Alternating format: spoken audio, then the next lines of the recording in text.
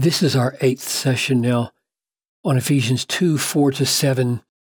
And I want us to linger over what I would call the objectivity of our salvation, or the fact that it is decisively God's work before it is our subjective experience. Let me show you what I mean and how important that is. Let's read this. But God, being rich in mercy because of the great love with which He loved us, even when we were dead in our trespasses, made us alive together with Christ. By grace you have been saved, and raised us up with Him, and seated us with Him in the heavenly places in Christ Jesus, so that in the coming ages He might show the immeasurable riches of His grace in kindness toward us in Christ Jesus. Father, as we try to see more clearly what You have done before we did anything, grant, I pray, that we would be stunned, amazed, thankful, full of praise for Your almighty, objective, decisive work toward us in Christ Jesus. I pray this in His name. Amen. So let me write down here what I mean by objective, subjective. On the one hand, there is let's call it the objective reality of our salvation, created, and I'm getting that word from verse 10, created by God. We'll go there in just a minute. And then there is our subjective. When I say subjective, I don't mean any less real. I just mean this is something God does toward us. It has reality even apart from our experience of it. And then there is our experience of it, our subjective experience of that reality. And what I want to stress in this session is that this gets almost all of the emphasis in verses 1 through 10. Not quite all. We'll take up next time how utterly crucial this is. There's no salvation without our subjective experience of this objective work. But notice, there's no mention of faith here. There's no mention of our response at all in these verses. All there is God's mercy and God's great love with which He loved us. We're still dead. We're not participating in this with conscious reformation or reception or welcoming or approval or delight. We're just dead. And while we're dead, God objectively takes the initiative and He, number one, makes us alive.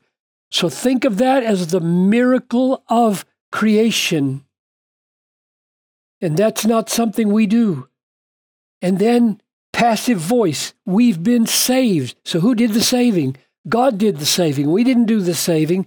And then raised up. Who raised up? God raised up. And then seated us. Who did that? We didn't seat ourselves. God picked us up, sat us down. And then God, for all eternity, will do the showing. And then let me jump forward into the next sentences. And right here is what we're going to see next time. That right there is our subjective participation. And there's lots to say about it. But notice, after we pass over that, and he stresses that even that is not of our own doing. It's the gift of God, but let's leave that for next time. here he says, grounding it all, we are his workmanship. Now, you couldn't get any more objective than that, right? We are his poem. That is the actual Greek word, poema. We are his sculpture. We are his painting. Paintings don't paint themselves. Sculptures don't carve themselves. Poems don't write themselves. We are created. There's the key word. That's why I wrote that back here. Created by God. That's what I mean by objective. So we are his workmanship, created in Christ Jesus for good works, which God prepared beforehand that we should walk in them. So I just want to stress in this session how utterly, maybe that's an overstatement, I don't want to overstate it, how remarkably focused Paul is on the objective dimension of our salvation. Now notice,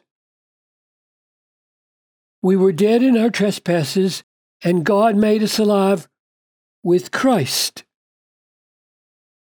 By grace you have been saved, and raised us up with him, and seated us with him in the heavenly places in Christ Jesus, so that in the coming ages he might show the immeasurable riches of his grace in kindness toward us in Christ Jesus.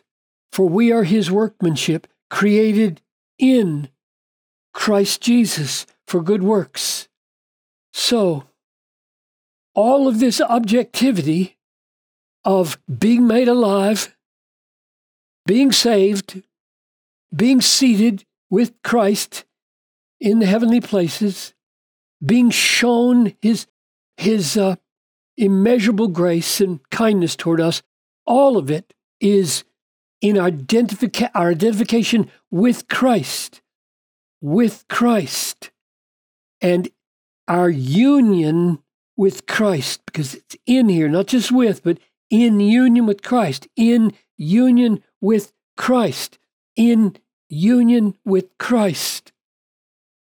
So the question then becomes, since all of this objective achievement of our being, where does it start? We are crucified with Christ. That's not in this text. That's over in Galatians 2:20. I have been crucified with Christ. I only include it here because if we jump in right here, made alive with him, we forget that we died with him. And here's a little interesting thing I'll throw in. We were dead, and we had to die with Christ in order for this death to die. We were spiritually dead, and the self that was spiritually dead, but very much alive in the sense of living out our own selfish desires, that dead self had to die. And so Paul says, I have been crucified with Christ. My old self died with Christ. My dead self died with Christ. Then made alive with Christ, and then raised with Christ, seated in heaven with Christ. And we'll see where in Colossians, where is it? Colossians 3, you have died, and your life is hidden with Christ in God. That's where we are right now. God sees us, as it were, already in triumph, in Christ, in God. When Christ, who is your life, appears, then you also will appear with him in glory. So I'm going to add that. Appear